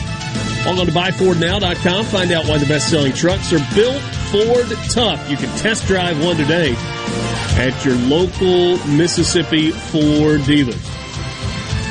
So, the Tennessee Volunteers got their sanctions today from the National Collegiate Athletics Association. They avoided a bowl ban. Tennessee does not get a bowl ban after the NCAA Committee on Infractions found the program responsible for more than 200 individual violations, including 18 Level 1 violations. Former coach Jeremy Pruitt got a 6-year show cause. The university is facing probation, vacated wins, whoop-de-doo, scholarship reductions, and what are they paying, an $8 million fine, I believe it is? Now, Borky, I know that you put in the headline, mostly nothing. I'm not sure that I agree with that, but I do think we need to talk about imbalance. Well, in the context of what they got caught doing, it's nothing. Hundreds is the word they used, violations. Hundreds of them. Yeah, over 200 violations with 18 Level 1 violations. Tennessee is losing 28 scholarships over 5 years, with at least 2 lost each season. 2 lost per season in an era where your collective can pay the tuition for a kid that you want anyway. Mm-hmm. They won't even feel the scholarship loss in this era. They're well funded. If they really want that 85th player, he'll get college for free. They lost some official visits. The NCAA cited exemplary cooperation as to why they were not hit with further penalties. Everybody's favorite term. Good gracious. All right. So, make of that what you will. I actually called somebody today, and I said, I know this is a stupid question, and I know the answer to it. But I'm not sure it's as stupid. I've given it some thought. I said, I wonder if Ole Miss could civilly sue the NCAA for arbitrary enforcement of penalties and handing down of sanctions. And the answer was, well, it's a volunteer organization, so but it wasn't like as dismissive an answer as I thought that I was going to get. Clearly, Ole Miss is not going to sue the NCAA. They're just glad to have it all in the rearview mirror. But here's what I did. So we're thinking about, again, Tennessee, 200 individual violations, 18 Level 1. Jeremy Pruitt got a 6-year show cause. But Tennessee got no postseason penalty. The postseason penalty is not a big deal for a team that goes 8-4 and doesn't get to go to the Music City Bowl. Now, if you have like a great season and you miss out going on to the playoff, okay, it's a really big deal. The reason though the postseason ban is a big deal is because if you are not eligible for the postseason, you don't get your share of postseason revenue from the Southeastern Conference. And in the case of Ole Miss, in the 2 years that they missed it was $8 million a year. They got half of that back after they went off of probation eventually and went 5 years with no other violations, or however long it was. Sure. So Tennessee does have a fine, and it's a big fine. It's an $8 million fine. Ole Miss got a 2-year postseason ban. And I don't want this to be just about Ole Miss. Ole Miss self-imposed a 2-year postseason ban. No. Ole Miss self-imposed a 1-year postseason ban, and the NCAA added on a 2nd-year postseason ban. Is that correct? Yes, it's correct. I was positive they just... All right. No, Ole Miss self-imposed a 1-year postseason ban, and the NCAA added a 2nd year. So I went back and pulled some of Mississippi State's issues as well, because I don't want this to sound like, oh, Rich, you're doing the Ole Miss thing. So Mississippi State, for the Will Redmond deal. Yeah. They got reduction of scholarships, fewer official visits, fewer off-campus recruiting visits, They self-imposed a bunch of that. There was a fine that was associated with it. And you had Angelo Miranda get a 1-year show cause. The total value that Will Redmond had to repay was $2,660. There was a booster that provided him with some clothes and a credit card and cash, and he secured a discount on a car. And you remember the big stink of it was that Miranda knew about it, but he didn't report it. And then he lied about it, and then he ultimately came clean about it. And he got fired as a result of it. I would argue that for one issue with one recruit, that's a pretty significant batch of penalties. For a single recruit issue. You want to go back a little farther? There was Kevin Fant. You remember the Kevin Fant story?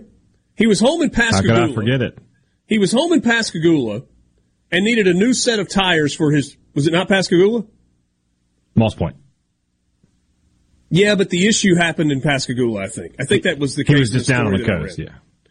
So, yeah, he was home on the coast, and he needed a new set of tires for his truck. And he couldn't get in touch with his parents,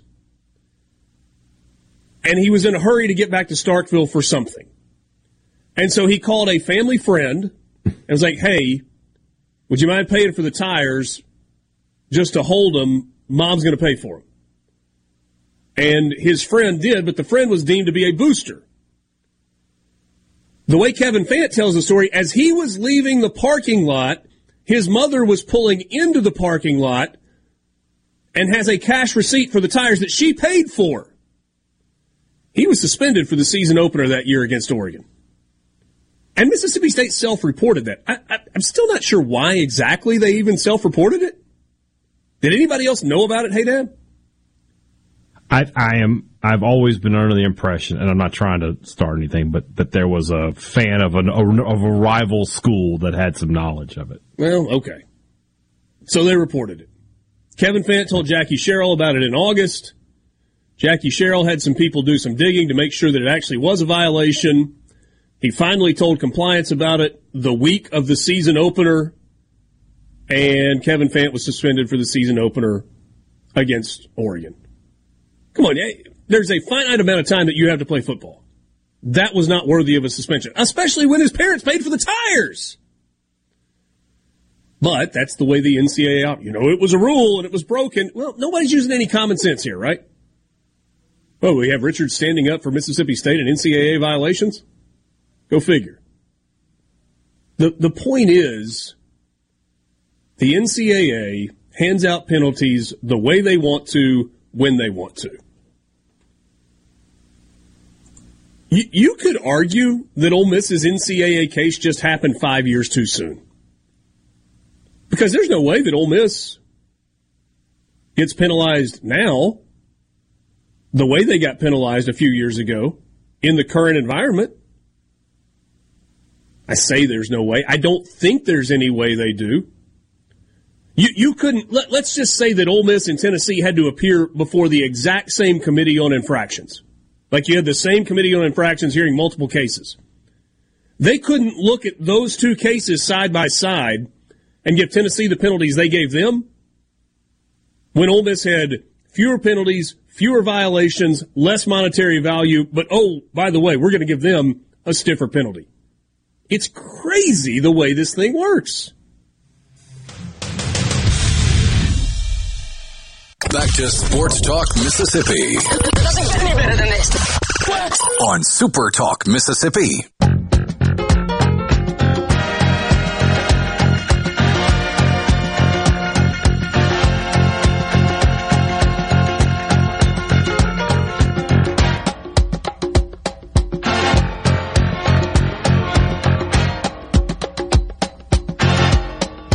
Message on the C Spire text line. I didn't think the bowl ban for Ole Miss mattered. Maybe my memory's bad, but I don't think they qualified for a bowl game those years. Not enough wins. Apologize if I'm wrong. Yeah, that wasn't the point about whether they qualified or not. The point was also wrong.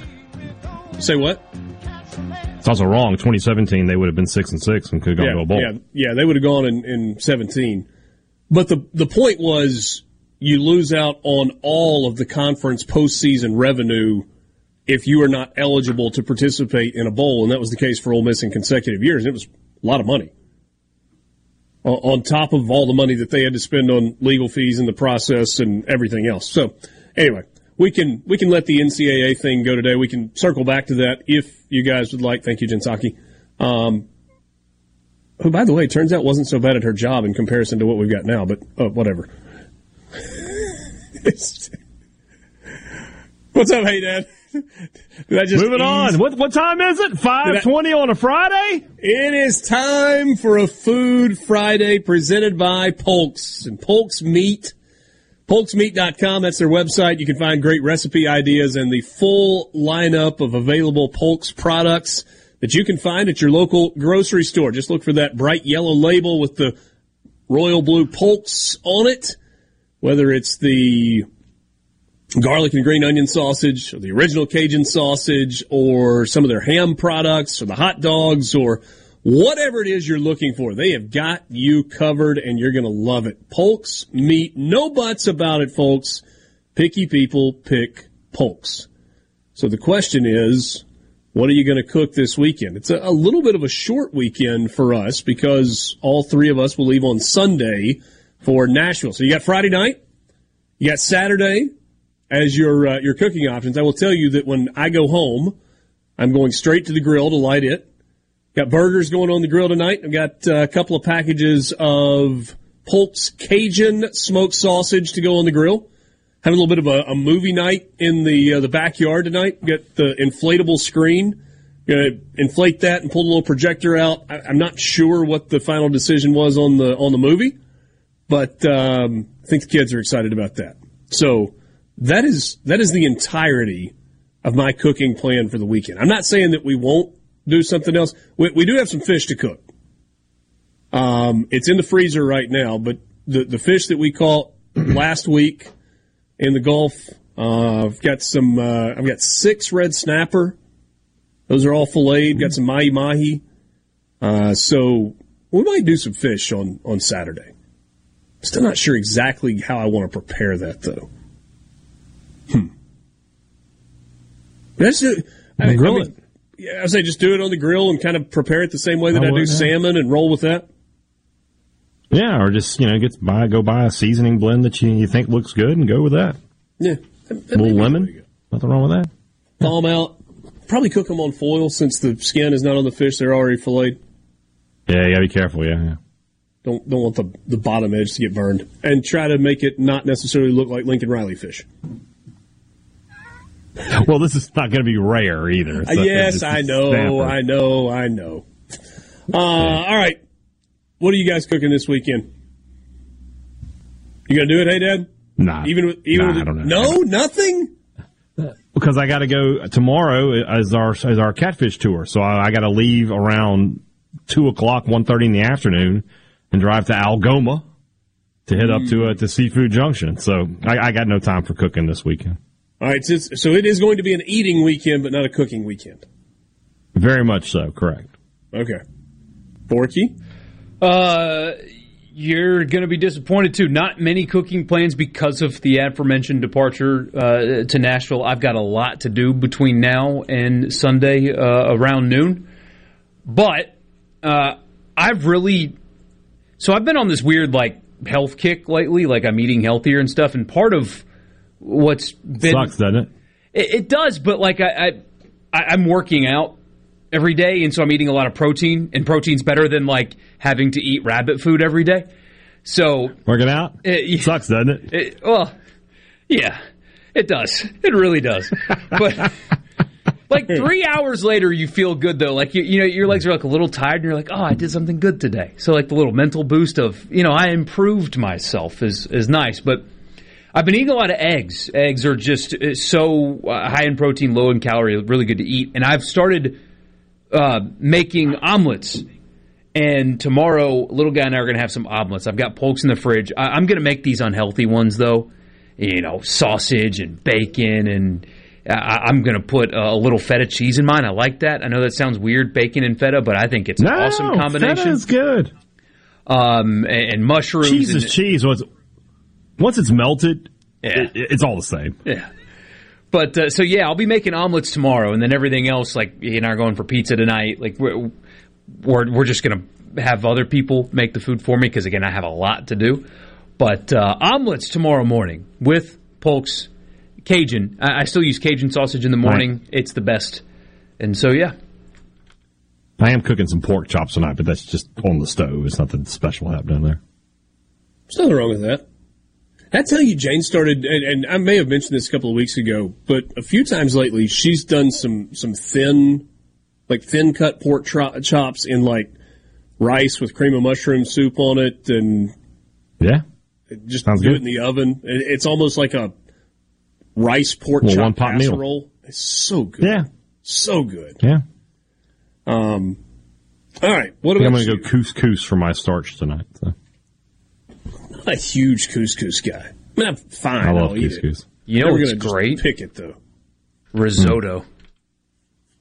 Well, that's too much. That's too many calories. Though. Yeah, true. I love risotto. Don't get me wrong, but risotto. We're trying to. It's all about keeping the calories down. Yeah, man. Load it down with as much cheese and butter as you can put it. Butter and mushrooms and oh man, sounds great. It is. Would love to eat it. Pork tenderloin sliders on Hawaiian rolls. That is on the C-Spire text line. That's really good.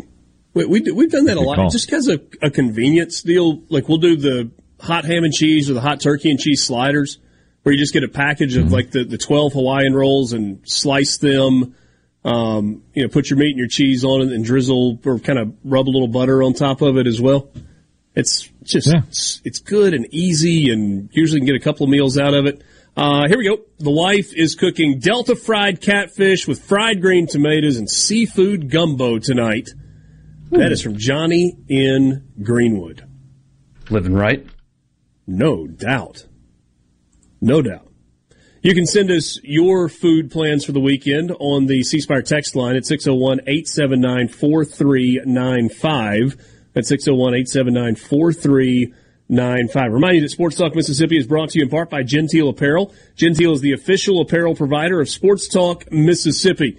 You can find, again, their website, gentileapparel.com. Their fall stuff is starting to come in. So some new stripe patterns, and they've got some new prints that are going to be available in just the next couple of weeks as well. Be sure to try out the Clubhouse Collection pants.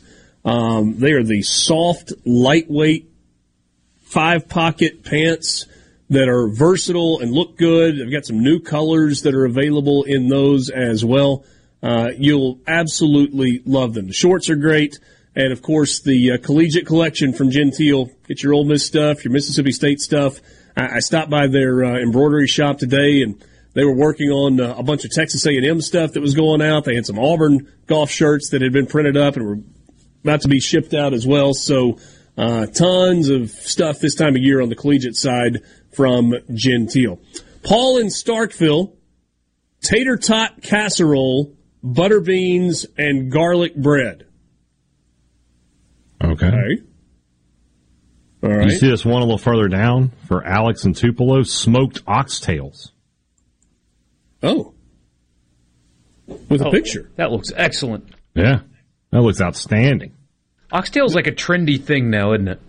A lot of people are making it. It is. It's one of those things that used to be really cheap, and now everybody wants to make it, so it's not cheap anymore. Like kale. The last picture that we got from Alex prior to the oxtail dish was that crawfish boudin king cake, which looks so good. Oh, we need to get Alex in Tupelo to some remotes or something. We got to do a remote in Tupelo, get something going. Mike and Laurel's doing New York strip steak and some Polk's Cajun smoked sausage on the grill. Well done. Good for you. Buffalo chicken sliders with homemade ranch dip. Right out of the oven. Top it with butter. Yeah. That's Jim in Caledonia. Very good. Whatever your cooking plans are, make sure they include Polk's, whether it's the Cajun smoked sausage, the garlic and green onion, the regular smoked sausage, whatever it is that you like, be sure to pick up a package the next time you stop by the grocery store. Also, I've been telling you for, good grief, 2+ years now about the ham sliders, the ham that's cut to the size of biscuits, makes breakfast on Saturday or Sunday morning really, really easy. No buts about it, folks. Picky people pick Polk's. We'll take a time out. We're back with you. Half an hour left on this Friday, Sports Talk Mississippi.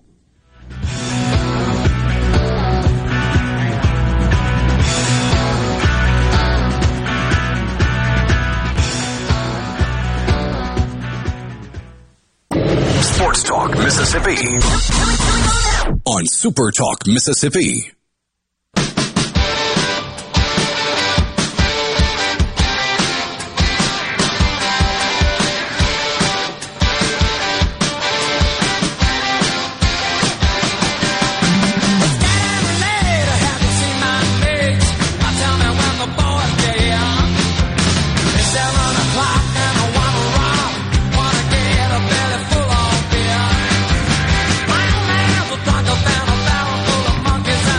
Looking for a new Ford truck, look no further than Belk Ford in Oxford. They're located on Highway 6 West, just west of the Jackson Avenue Highway 6 interchange.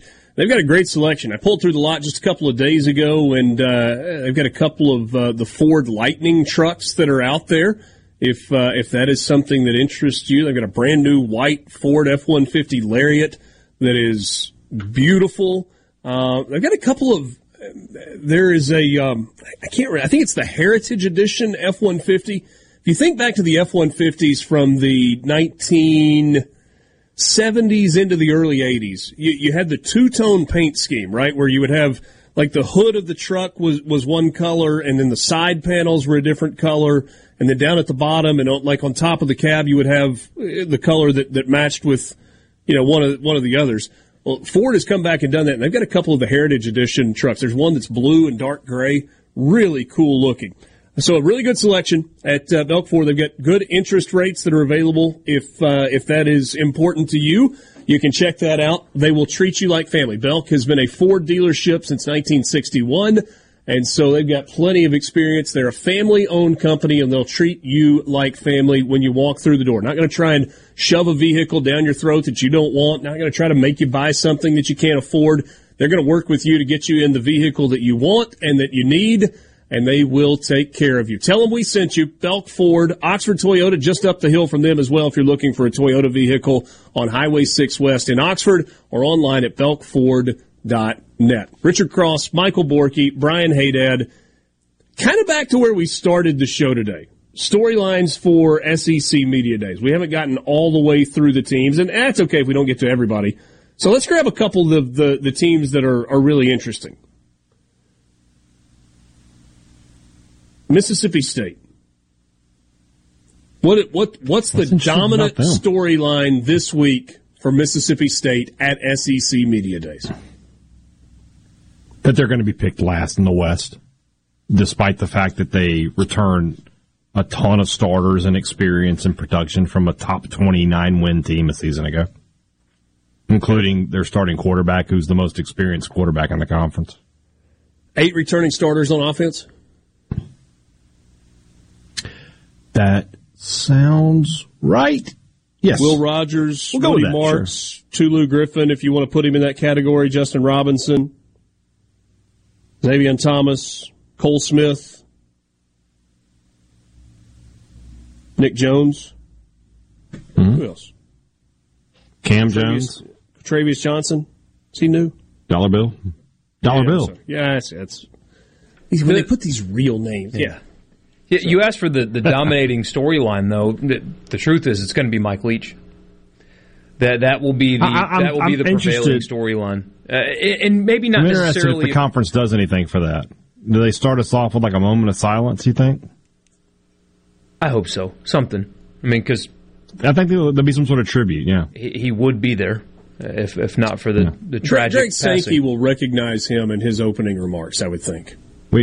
We're going to miss this. All right, I got no time for opening statements. Let's go. We're going to miss it. I was thinking about this the other day. I was wondering if Kiffin would do that. as like, hey, I miss my pal, so I'm going to do what he would do up here. And Arnett might do it. He might say, in tribute to Coach Leach, I got no opening statement, so let's go. That would be cool.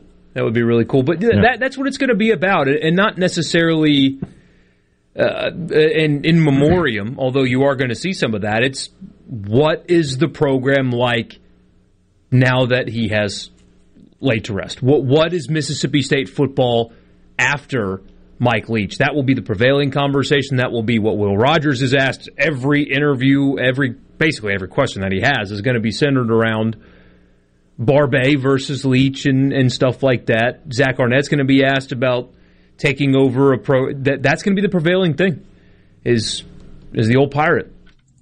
Yeah. Yeah, I was thinking along the same lines. I mean, the biggest storyline for Mississippi State is going to be the transition from Mike Leach to Zach Arnett, who is going to make his full-time head coaching debut when State opens up against Southeastern Louisiana on September 2nd. What is it for Ole Miss? The prevailing storyline is going to be who starts at quarterback. I know that there's an assumption of who it's going to be, and we've talked all offseason about that. Newsflash, Jackson Dart. But the head coach of Ole Miss football is going to stand behind multiple podiums and sit. Well, he may not do a single radio interview except for ours, depending on what kind of mood he's in. But and even that will be a little bit different than most. But he's going to stand up at the podium and say there's competition. I would be shocked, truly. I will be shocked if on Thursday Lane Kiffin says Jackson's my guy. I will be truly shocked. He's not going to say that. So that's going to be the prevailing thing, is who's going to play quarterback at Ole Miss. And I imagine the coach is going to play into it, because you don't bring in a guy like Spencer Sanders unless you're going to use him for competition, if nothing else. Secondary's Pete Golding.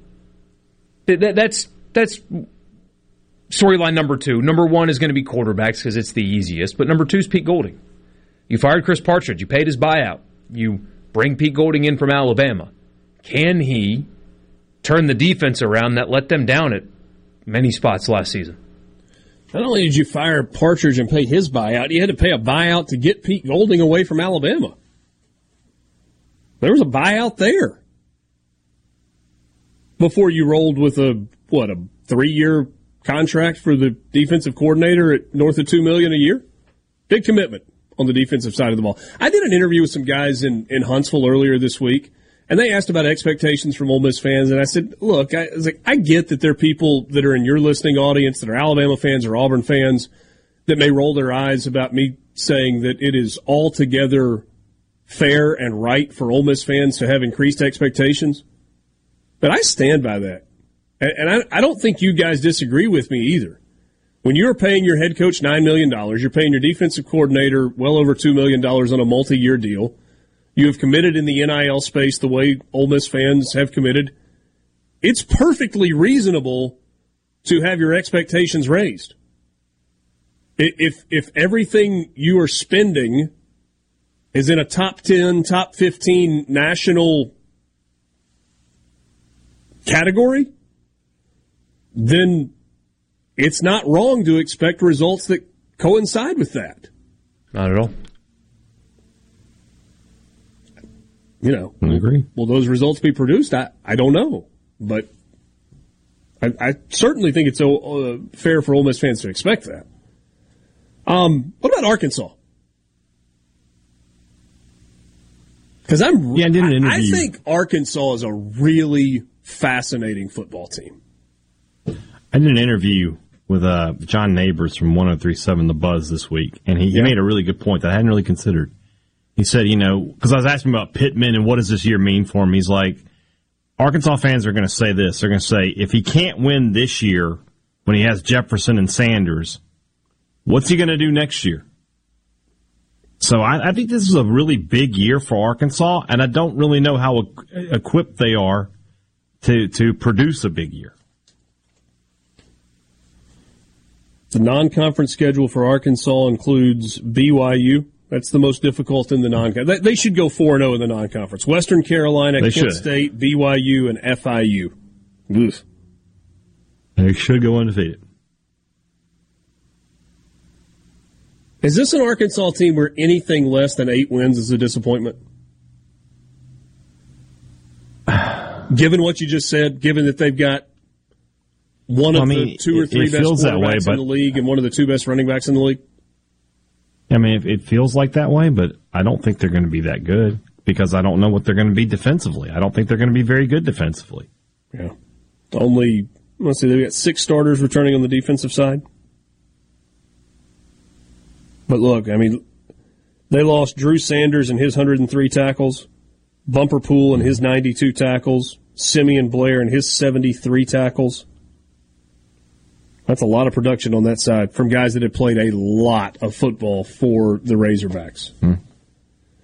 Tennessee.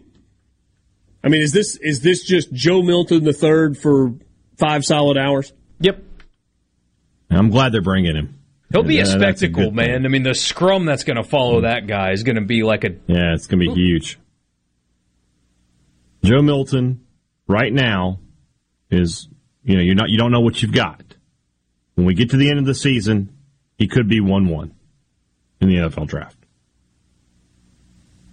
Physically, he has those kind of talents. It's just about putting them into practice. I saw a headline the other day that said Joe Milton could be the next Anthony Richardson. And is that a good thing? Because he's going to lose to Vanderbilt if that's the case.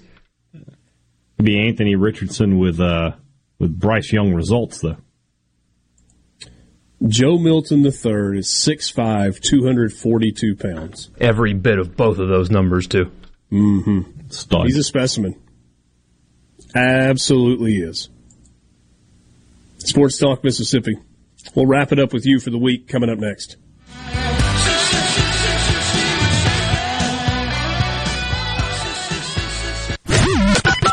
You can be a part of Sports Talk Mississippi. 888-808-8637 on Super Talk Mississippi.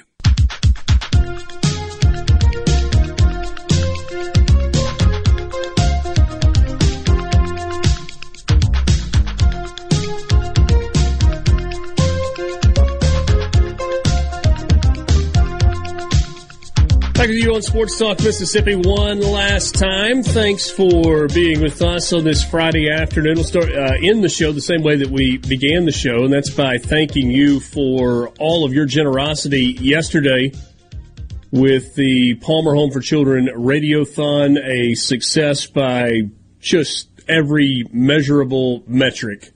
Still getting the final number, but when we all went off the air yesterday, we were just short of $368,000, so just a little below $370,000. Just an incredible day for the work that goes on at Palmer Home for those children. And we again thank you for your generosity. Major League Baseball gets back rolling tonight. Haydad's Giants are taking on the Pirates, so an early start for the G-men on the East Coast. Dodgers and Mets. That's kind of a fun series, although the Dodgers are a good bit better than the Mets are. White Sox are at the Braves. Atlanta 60-29 at the All-Star break. The Yankees head west to Colorado to start their second half of the season. Just a quick peek at the big league standings as we go to the second half, and most everybody's played more than half of their games at this point. Tampa Bay leading the American League East by 2 games over Baltimore. Then it's the Blue Jays, then the Yankees, then the Red Sox. Cleveland is in front in the American League Central. The Texas Rangers leading the American League West 2 games in front of the Astros. In the National League, 60-29. The Braves 8.5 games in front of the Marlins, and they are 18.5 in front of the 4th place Mets. Cincinnati leading the NL Central, 1 game in front of the Brewers, 7 in front of the Cubs, 8.5 in front of the Cardinals. And Haydad's nemesis, Los Angeles Dodgers, tied with the Diamondbacks atop the National League West. Giants are in it, though, just 2.5 back as we start the second half. So are you going to engage a little deeper with the Giants in the second half for as long as they're in the... I've been keeping up. Okay. I've been keeping up. I got you. I think that's the most Major League Baseball we've talked since opening day. May very well be, yeah. No, we had that day of Ohtani talk that got 20,000 views on YouTube. Huh. Just random. I cut us talking about Ohtani's contract and did numbers on YouTube, apparently. Okay. That is noted. But, hey, speaking of Ohtani, a report came out that the Los Angeles Angels of Anaheim are now taking trade offers. Which, they're still in the playoff hunt, and so maybe they would be stupid not to. Get something for him or get nothing for him. Take your pick. Yeah, because he's not going to be there next year. No. Although this might be your one opportunity. Where are the Angels in the standings? I close that out. Let's see. Can the Angels make the playoffs? They can. They're like 3 back of the wild card last I looked. And they're 7 back in their division. Let's see. I got the wild card standings right here. 5 back. Yeah. 5 back of the 3rd wild card spot. So you got to get something for him, and you can get so much for him. I mean, you can set up a bidding. You can get enough to put you back in it. Yeah, seriously. I mean, you could lose your best player and somehow improve. If you're the Braves, do you get involved? Yep. Yes. But in if a you're trade, a baseball though, not in team, free agency. you get involved. Not in free agency, in a trade. No. Yeah, they've got prospects. They've got guys that are worth dealing. If you're the Angels, are you taking only prospects? Buddy, I'm losing 2 players here. You're going to give me somebody in your lineup. Yeah, you could do that. Andy Staples had this note earlier this week.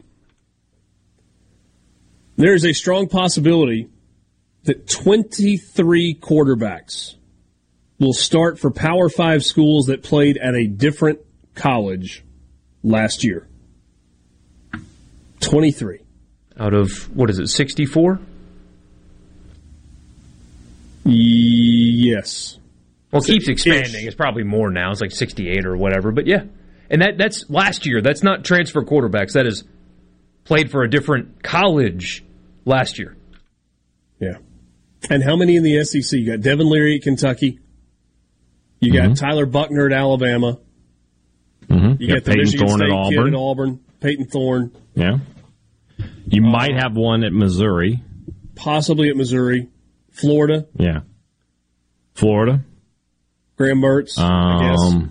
Off chance at Ole Miss. Yeah. Chance. Oh, come on. Hey.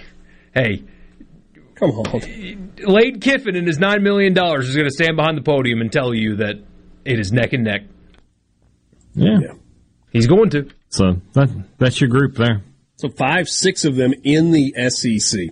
Hey, thanks for being with us this week. It's been a fun week. We will return with you on Monday from Nashville, Tennessee for 2023's SEC kickoff. It's media days from the Grand Hyatt right there on Broadway. For Brian Haydad and Michael Borky, I'm Richard Cross. Enjoy the weekend. We'll talk to you on Monday. Good night. Running a business is tough. If you're struggling with HR, benefits, and payroll, you're not alone. Many businesses just don't have the resources to keep up. That's where MWG Employer Services comes in. We provide a full range of employer services with everything from payroll to benefits to HR services and compliance, and can create a custom plan that fits your needs and budget. We're a Mississippi-based company that can help you focus on what you do best, growing your business. Call MWG Employer Services today at 601-206-7966 or go to MWGEmployerServices.com. A SuperTalk Mississippi media production.